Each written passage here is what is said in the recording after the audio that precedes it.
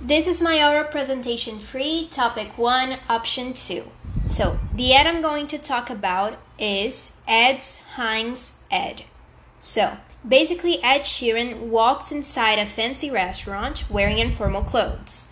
He sits down and chooses a dish. Then he takes a Heinz ketchup bottle and puts on his food. So, since the restaurant was a fancy one, people were shocked with his action of putting ketchup on his food. So, this gave the commercial a comedy tone to the ad.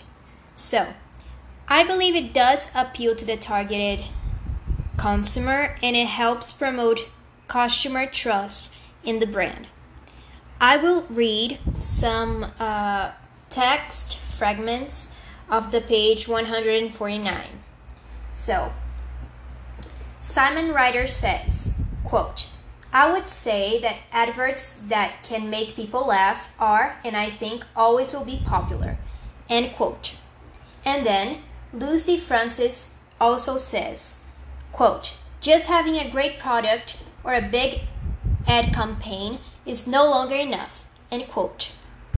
So, in my opinion, the brands contact celebrities to be on their commercials, so fans and haters will talk about it on social media and will try it to make sure the product is good. This way, the celebrity and the brand will get more visibility.